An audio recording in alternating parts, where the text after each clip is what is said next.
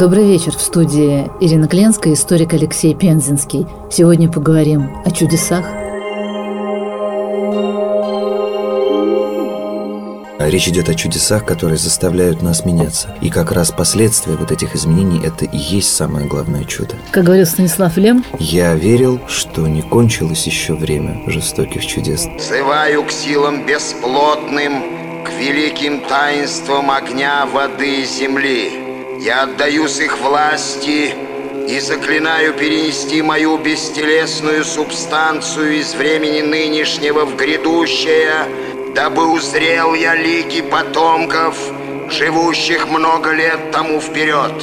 Чудо, о котором многие говорят. Дело было в Австралии 21 декабря 1978 года. То есть недавно. Совсем недавно, чуть больше 30 лет назад. Что случилось? Пилот, молодой 20-летний парень, звали его Фредерик, фамилия Валентич, католическое имя, славянская фамилия, выдают его хорватское происхождение. Дело в том, что в Австралии одна из крупнейших хорватских диаспор в мире. К этому вопросу я еще вернусь. Он осуществлял полет на легком самолетике Cessna. 20 лет этому пилоту было. Парень, за его пацан. Молодой человек совсем. В принципе, летчики рано начинают достаточно. Это профессия молодых. 150 часов у него было к тому времени налетано. И 150 часов – это вполне нормально. То есть обыкновенный, ничем не примечательный полет. Да, он должен был пересечь Бассов пролив. Это пролив между островом Тасмании и Австралией. И приземлиться в Мельбурне, крупном австралийском городе, где хорошо оснащенный аэропорт. И в 7 часов вечера с минутами он в очередной раз вышел на связь с аэропортом. И 6 минут продолжался достаточно странный разговор. Он сообщил, что с ним играет, как это летчики называют, какой-то крупный неопознанный самолет. Он говорит, что он залетает на него сверху, огибает его, проводит довольно рискованные маневры, потому что такие игры чреваты столкновением в воздухе. И поскольку сохранился полностью транскрипт разговора передачи с диспетчерской аэродрома и Валентича на 3 страницах, я его читал. Кстати, довольно любопытно, что в отечественной литературе на эту тему как искажается текст. Когда берешь оригинал, в ряде случаев, просто ничего общего. Но надо сказать, что здесь, конечно, сам по себе оригинальный текст достаточно драматичен и вряд ли что-нибудь нужно додумывать. Он сообщает, что самолет неизвестный. Он 1 или 2 раза запрашивал даже аэродром, спрашивал, нет ли, по вашим сведениям, рядом военных самолетов. Что, может быть, это военные хулиганят. Тот, кто представляет себе карту, легко может понять, что рядом в тех краях, не может оказаться самолетов других стран военных. При этом Валентич упоминал, что самолет имеет яркие зеленые огни. Это важно. Я вернусь тоже к этому впоследствии. Он сообщил, что самолет имеет вытянутую форму. Вечерело, было достаточно темно уже. Но при этом с самолетом Валентича все было в порядке. Ничего с ним не происходило. Горючего у него бы хватило на 800 еще километров. Единственная здесь лакуна в этой истории – это то, что то ли в аэропорту не включали радар, то ли, в принципе, аэропорт радаром не был оснащен. Они с ним поддерживали только радиосвязь и не отмечали, есть ли он на радаре или нет. То есть точно его местоположение было неизвестно, хотя он был в зоне радиовидимости. Затем Валентич начал жаловаться на то, что у двигателя происходят перебои, что двигатель работает ненормально, что он теряет мощность, что он глохнет. Потом он вроде бы восстановил работоспособность двигателя. В это же самое время несколько человек на южном побережье Австралии, в районе Мельбурна, видели странные огни в небе. Причем один из свидетелей, сообщивший об этом довольно быстро, он рассказал об этом потом полицейским, рассказал своим коллегам на работе, которые его, естественно, высмеяли. Он видел следующее. Видел огни обычного самолета, очевидно, это была Cessna, и освещенный ярким зеленым цветом дискообразный объект над ним. Его высмеяли, и он даже замолчал, потому что, он не хотел портить себе репутацию. И известно, что то, что объект, который преследовал самолет Валентича, имел зеленый цвет, это стало известно только через несколько лет, после того, как был опубликован транскрипт этих переговорах. В газетах этого детали не было. То есть этот человек не мог? Он не мог. Более того, этот человек скрылся под псевдонимом, он просил не раскрывать своего имени. Было произведено частное расследование с большим, конечно, опозданием, но это придало новые факты в 2000 году. И 6 минут продолжался этот довольно-таки странный диалог. Валентич сообщил, что объект только что исчез. Из диспетчерской запросили уточнение, действительно ли этот самолет исчез, на что Валентич ответил: он только что появился опять, он нависает надо мной, пауза, и это не самолет. И все. It's not an aircraft. Это были последние слова Валентича, которые, по крайней мере, кто-либо услышал. Но после этого микрофон оставался еще 17 секунд включенным, и отчетливо были слышны металлические скрежещущие звуки в течение этих 17 секунд. Боже мой, что это? Самолет не был найден. Хотя операция по спасению была предпринята масштабная, море было спокойным, небо было ясным, не было никаких туч. Там Басов пролив, он вообще считается достаточно спокойным. Уфолог Хайнес, который провел дополнительное частное расследование в 2000 году и обнаружил как раз свидетеля, видевшего игру огней в небе, он предположил, что из-за неполадок в двигателе самолет отклонился от курса и, по-видимому, упал в море, потому что удалось установить, что он снизился где-то вот за эти 6 минут на 500-600 футов, что самолет все-таки шел на снижение. Но, опять же, Валентич об этом не сообщал. Он не говорил, что падает в море, и вообще его речь, она не принимала панического характера. Там не было ноток паники. Отец Валентича Гвидо выражал абсолютную уверенность, что его забрали инопланетяне. Выдвигалось много версий, в том числе рациональных, естественно. Но рациональное главное в чем? Но самое интересное, что погиб самолет. поскольку не нашли масляного пятна. Можно понять, когда в Бермудском треугольнике не находят масляных пятен, потому что там очень неспокойное море, и погода может испортиться за несколько минут. Про Басов пролив такого сказать нельзя. Было обнаружено масляное пятно, но горючее, которое плавало на воде, был взят его анализ. Это все-таки 1978 год. Оно было не авиационным. По поводу рациональных теорий, действительно забавно. Скептики иногда высказывают такие гипотезы, вероятность реализации которых гораздо меньше, чем похищение самолета НЛО. В частности, я помню, была очень любопытная версия, высказанная человеком, считавшим себя большим очень знатоком авиации, что, очевидно, Фредерик Валентич перепутал. Он летел вверх ногами, шасси вверх. И все, что он видел, это отражение своих собственных огней в море. И счел это за огни другого вот этого самолета, который оказался не самолет. Но это как-то очень причудливо.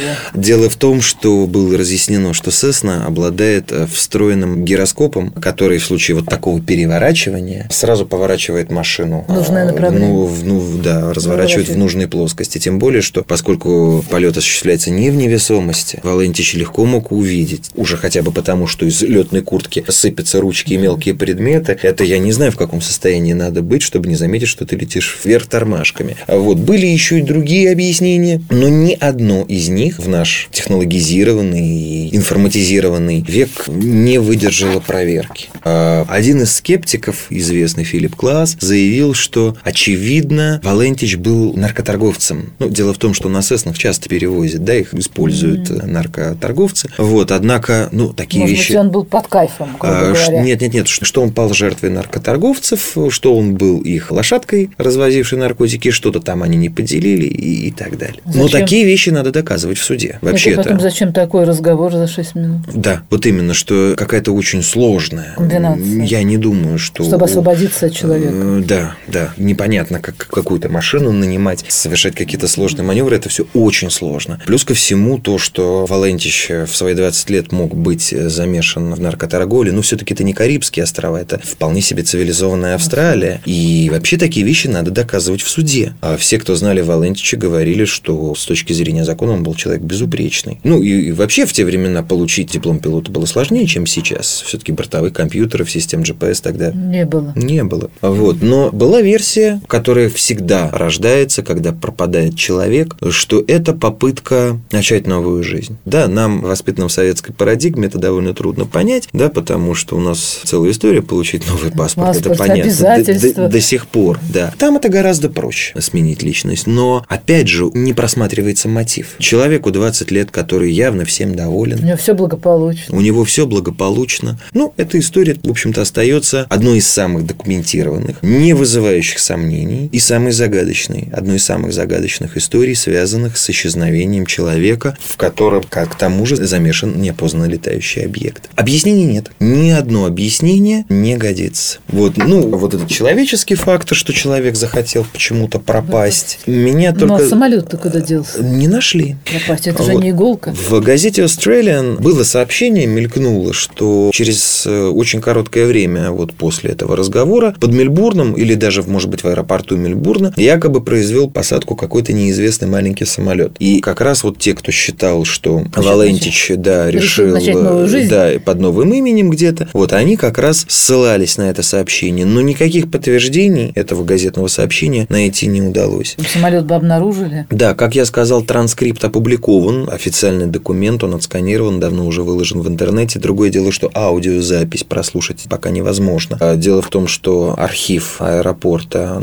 за сроком давности эту запись уничтожил, но перед этим они передали аудиокопии семье Валентича, в соответствии с законом австралийским. И по разрешению семьи эти 3 кассеты, 3 экземпляра этой записи получили еще 3 известных специалиста-уфолога, которые занимаются как раз проблемой НЛО. Леша, а ваша? Семья Валентича жива до сих пор, и кроме этих 3 людей, которых они авторизовали на исследование, они никому аудиозапись не представляют. Но, опять же, это все не страшно, потому что существует официальный транскрипт с печатями, с подписями. Мое мнение такое, что это одна из самых страшных историй, которые вообще существуют, и которые подтверждают, что в природе, в мире существуют настолько таинственные, загадочные силы, по сравнению с которыми меркнет фантазия любого Эдгара Аллана По. Да. Единственное, второй момент, который меня смущает, это, как ни странно, хорватское происхождение Валентича. Я ничего не имею против хорватов, мне очень симпатичен этот славянский народ, но я не зря говорил о диаспоре, потому что хорватская диаспора в Австралии, мало того, что она многочисленна, она еще и достаточно агрессивна была в те же 70-е годы. Известно, что именно в Австралии находились тренировочные военные лагеря, где недобитые усташи и их потомство готовило себя к будущим сражениям с сербами. Криво.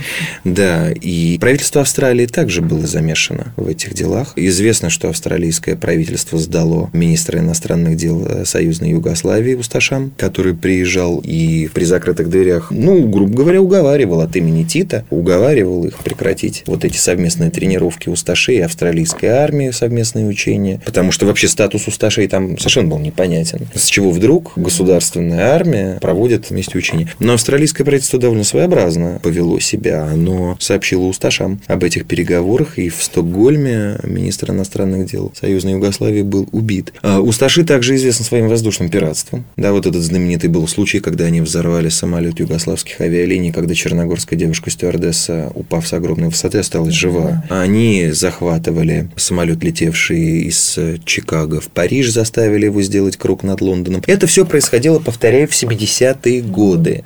И когда я захотел узнать, насколько Валентич был и был ли хоть как-то связан с какой-либо из вот этих организаций австралийских хорватов, я натолкнулся на информационную стену, потому что, собственно, о Валентиче нам ничего не известно. Его отец Гвидо не распространялся о том, каким был его сын. Он упомянул только одно его личное качество, что он не был склонен к фантазиям, и он был человеком, что называется, рационального типа. Для него все должно было иметь доказательства, чтобы быть убедительным. То есть, это был человек логического склада ума. Это не самолет. Да, то есть, в его устах фраза «это не самолет» означало, что это действительно не самолет. Тем более, что вначале он его описывал как вытянутый объект в виде усеченного такого овоида, усеченного вытянутого шара, как овоид, да, такое, как яйцеобразной формы. Это с одной стороны. С другой стороны, меня очень насторожила фраза, которую сказал его отец, что Валентич младший увлекался проблемой НЛО, что он читал книги про НЛО, изучал это явление, для него это было,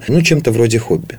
Я представляю себе фотографии, есть очень такой симпатичный, хорошее, парень, породистое такое балканское лицо, с прямым носом, такие выразительные глаза. Я могу себе представить, что имел в виду отец. Я представляю себе этого молодого человека, который действительно пытливо читает книжки разных уфологов, пытается понять, а что же за всем вот этим стоит, за вот этими тайнами. Зачем он пытается найти рациональное зерно, он пытается найти объяснение. Это вполне себе нормально для молодого 20-летнего человека. Джек Лондон был таким, например. Таких людей много, которые интересуются аномальными явлениями, при этом не проявляя никаких психических отклонений, Джек Лондон интересовался? Он очень интересовался мистическими всякими делами. А как иначе? У него же отец был астролог. Расскажите подробнее.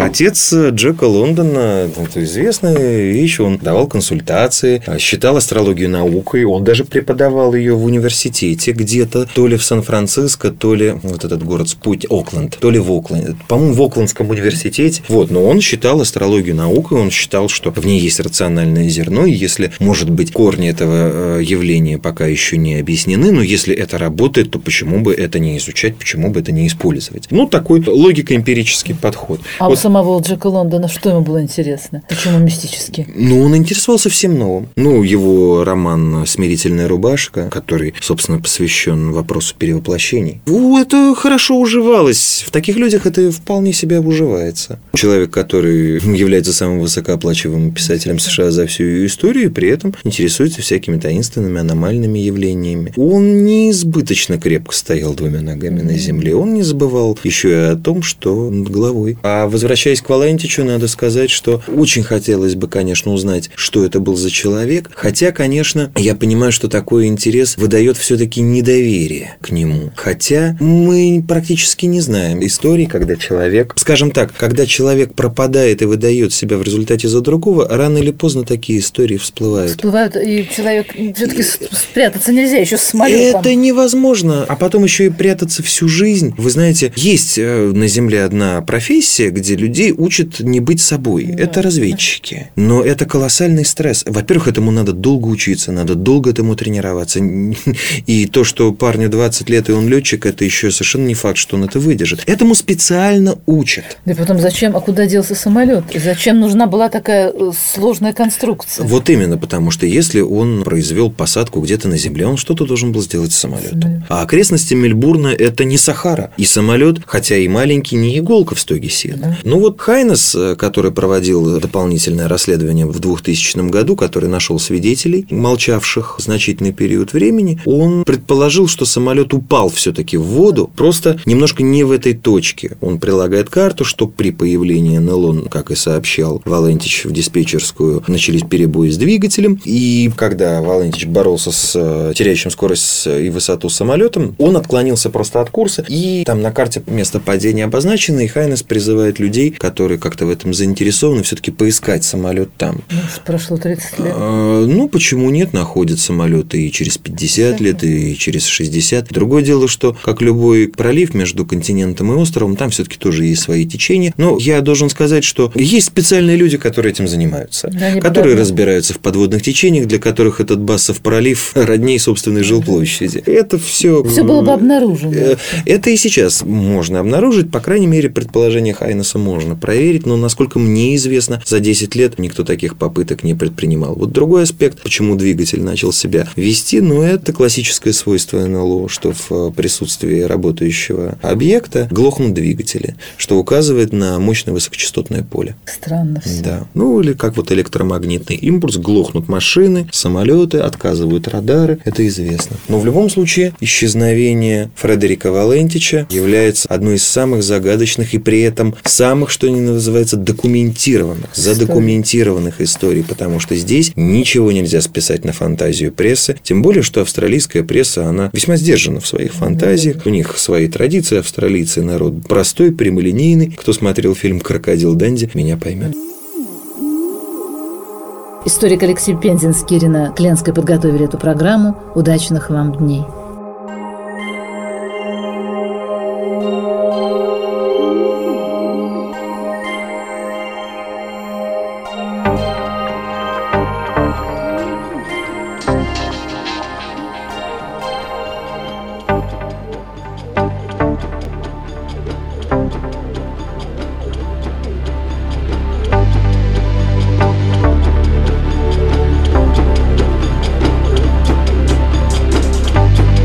Февральским утром выйду слишком рано.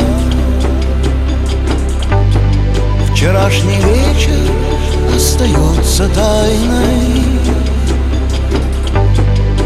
В конце концов, зачем об этом думать? Найдется кто-то, кто мне все расскажет. Горсть жемчуга в ладонью. Вот путь, который я ставлю тайной. Благословлю тебя за этот дар, чтобы с утра не разглядеть в глазах сны о чем-то большем, сны о чем-то большем,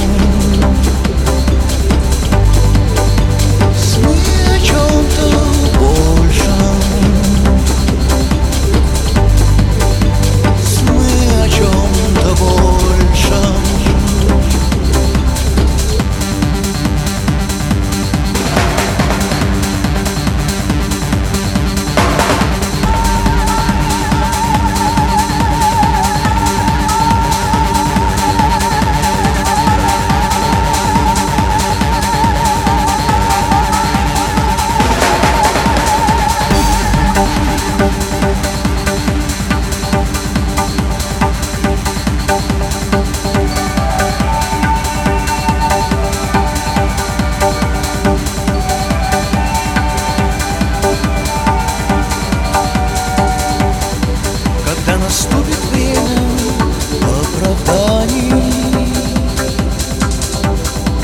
я скажу тебе.